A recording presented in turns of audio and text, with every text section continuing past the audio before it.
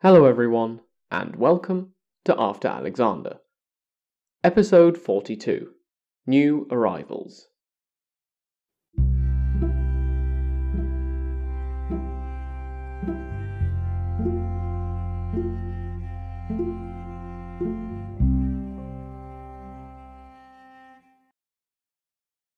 Last time, we discussed the eventual independence of the Greco-Bactrian kingdom, although when and how this took place is not settled. However, we also introduced a group who will become the second great power of the post-Hellenistic world in the West, the Parthians. The Parthians will go on to create an empire which will last until the 220 CE. In point of fact, the Parthian Empire will fall in 226, although Vologases VI will create currency for another 2 years until 228. As such, it's worth giving them a proper introduction. First of all, who were the Parthians? Also known as the Parnae or the Aparnae, they were one of the 3 groups making up a confederation called the Dahae. These tribes were either fully or partially nomadic, and Strabo reported that they lived to the southeast of the Caspian Sea. The Dahae lived in Central Asia between the watershed of the Amu Darya, which is another name for our old friend the Oxus we've encountered a few times before, and the Caspian. Burial customs in southern Turkmenistan align with those people groups living in a region called Sarikamish, as well as those in Khwarezmia and Transoxiana. Furthermore, there are elements that are analogous to those of people in the southern Ural Mountains. As such, it has been concluded that the Dahae sprang from a large assembly of different people groups in the lands stretching from the southern Ural Mountains to the Sirdarya, also called the Jaxartes in antiquity. Whether or not the Dahae had a capital, and what it would have been called if they did, is not known. The Dahae are likely to have venerated the sun. Further down the chronological line, the Parthians had a fondness for a god called Mithra, especially in what is known as his solar aspect. Now, the Parthians, and indeed the larger Dahae, do crop up a few times in the earlier part of our story. When the Achaemenid Empire was falling between 331 and 330 BCE, the Parthians supported the Achaemenid Persians.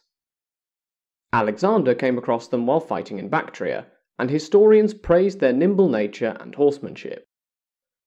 The Dahae, along with their relatives in the form of the Massagetae, were important in the forces of Spitamenes, who maintained changes to the army instituted by Darius III in the period between Issus and Gaugamela, or between 333 and 331 BCE, which we'll get to in a moment, and who fought against the Macedonians in both Bactria and Sogdia. The military reorganization of Darius III mentioned above saw the creation of cavalry where both the horse and the rider were armoured and were equipped with Macedonian-style lances. These units mostly consisted of Massagetae, with some Bactrians, Arachosians, and Sogdians. Spitamenes would use the best qualities of many types of mounted warrior in his fight against Alexander, including heavy cavalry. If the name Sogdia sounds familiar, that's because Spitamenes is the father of Apama, the woman who married Seleucus I and became a progenitor of the Seleucid dynasty. If you're interested in the family tree side of things, this makes Spitamenes the great-grandfather of our current monarch, Antiochus II. But back to the point. Skipping around in time a bit, Eastern Iranian cavalry, which Parthian units were a part of, have been noted as some of the forces which were crucial in the Battle of Gaugamela on the 1st of October 331 BCE. As we haven't really talked about Gaugamela, let's touch on it now, focusing more on the role of the cavalry. It was part of Alexander's conquest of the Achaemenid Empire, and by this point in 331 BCE he had already arrived in the Middle East. The battle site itself was to the east of both the Tigris and the Euphrates. In the battle, the cavalry of the Persians would unsuccessfully try to get around Alexander's right wing, barring a few of their number who got past, only to be pitted against Macedonian forces behind the first line. This advance left a hole between the mounted troops and the rest of the Persian forces, which Alexander's companion cavalry and troops following behind them would exploit to great effect. Bessus, the leader of the Persians fighting against Alexander's right, started withdrawing to avoid being isolated, thereby decreasing the pressure on their Macedonian opponents. Some Persians did get through the Macedonian lines, but instead of exploiting this, they fell on Alexander's supplies and were soon chased off by the rearguard. Elsewhere, the Emperor Darius III, who was present in the battle, also fled. Alexander thought about giving chase, but an urgent message from another commander meant he changed his mind, deciding not to risk his army for the chance of ending the war by Darius's death. During this time, Alexander's other wing had been following the Macedonian strategy, which had called for these men, led by Parmenion, to simply hold the line while Alexander defeated the Persian left, a strategy which had been helped along by the separation of Persian troops we mentioned earlier. At this point in the battle, Parmenion's wing had successfully kept the Persians occupied, but was under pressure, being surrounded and disordered. With Alexander now freed up, he was able to come to the rescue and push the Persians under Musaeus back. Persian order broke down, and Gaugamela was a victory for Alexander. Bear in mind that I haven't discussed every aspect of the battle here, as it's only of tangential relevance for our purposes today. This is because the Parthians were present at the battle, being part of the wing under Musaeus. After the death of Alexander in 323 BCE, the mounted archers of the Parthians became renowned mercenary forces. The style of heavily armoured horsemen brought in by Darius III and employed by Spitamenes was not implemented in the new Macedonian Empire. As such, this form of heavy cavalry would arise in territories which were not part of the Hellenistic world and on the edges of some of the regions we've already discussed, including the lands of both the Dahe and the Massagetae. These same groups were also the best at fighting with a bow on horseback, and in fact, Alexander had used them in his own forces. The style of fighting involving both horse archers and heavier cavalry used by Spitamenes has been noted in my sources as the predecessor to the tactics of the Parthians. With regard to these archers, there is a theory that the cavalry and archery traditions of the Parthians sprung from the Achaemenid Persians. After all, both of these traditions had been present in Median and Persian culture. However, there are differences separating the practices of these cultures from that of the Parthians. Specifically, the former two societies had spear-wielding infantry.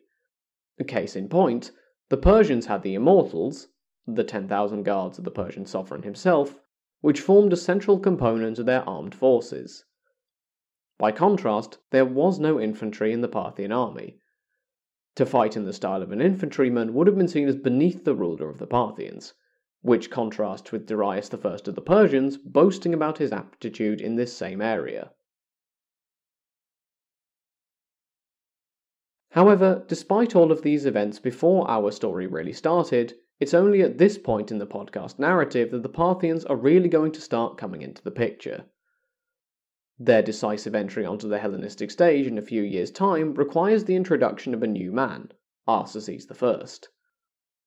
The Parthians, and the Dahe more generally, elected rulers from among the ruling family. It was through such an election that Arsaces became the ruler of the Parnae. I'm going to do something a little different at this point in the episode and head forwards in time a little bit, in order to cover the story of the Parthians a bit more fully. To do this, we're going to need to introduce a figure from the Hellenistic world who will appear in our story again in the future, called Andragoras. Andragoras was the satrap of Parthia, where Seleucid authority was tenuous. In 247 BCE, he declared his independence. This was because of the chaos of the Third Syrian War, which, yes, is coming up in the not-too-distant future for reasons we won't go into today. Accordingly, the future of the Seleucid Empire hung in the balance for a little while.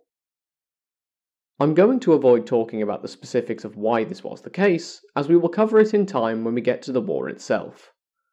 The only relevant detail for our purposes today is that Andragoras declared independence from his Seleucid overlords. I should mention that I've seen the dates vary a bit between sources, and the independence of the satrapy has been listed in one of my sources as 245 BCE. Regardless, Andragoras faced a struggle trying to maintain the frontiers, given that the Seleucids were now no longer defending them.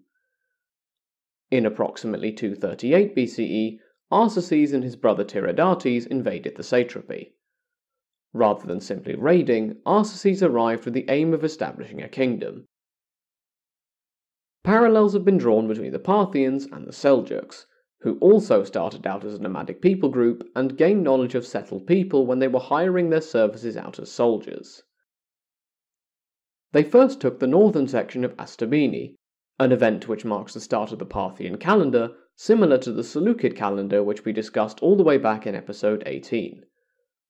The Parthians would subsequently take over the remainder of Parthia and then Hyrcania. Arsaces I was coronated in the city of Asark, and every subsequent king of the Parthian Empire would take his name.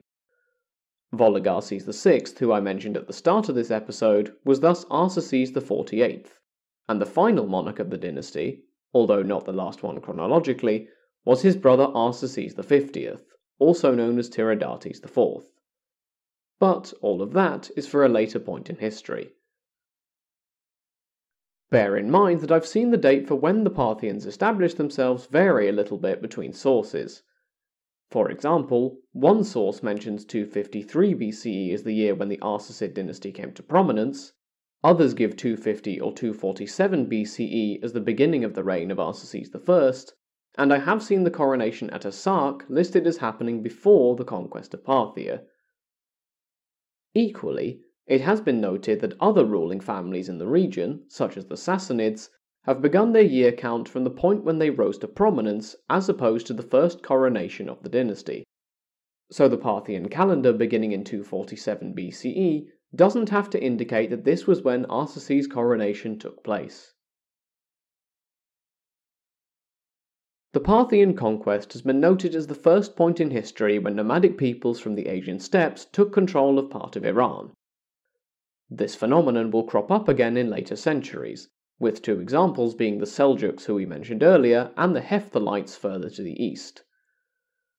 For some context, the Seljuk Turks conquered the west of the Ghaznavid Empire in the early 11th century, and went on to take over Armenia, Syria and Anatolia, after having defeated the Eastern Roman Empire at the Battle of Manzikert, leaving Anatolia open. The Hephthalites, meanwhile, took over parts of the Sassanid Empire in the 400s CE. So, that's the Parthians. As you may have gathered from today's episode, this is the first time they've been introduced, but it will not be the last time they're mentioned. However, next time we will adjust our focus once again. Specifically, we will be examining some of the interdynastic marriage ties we haven't really had time to cover so far. Along the way, we will have the opportunity to re-examine Anatolia and bring the Antigonids back into the narrative. Until then, thank you all for listening. For any questions or comments, feel free to get in touch at the show's email address. Until next time, have a great week, everyone.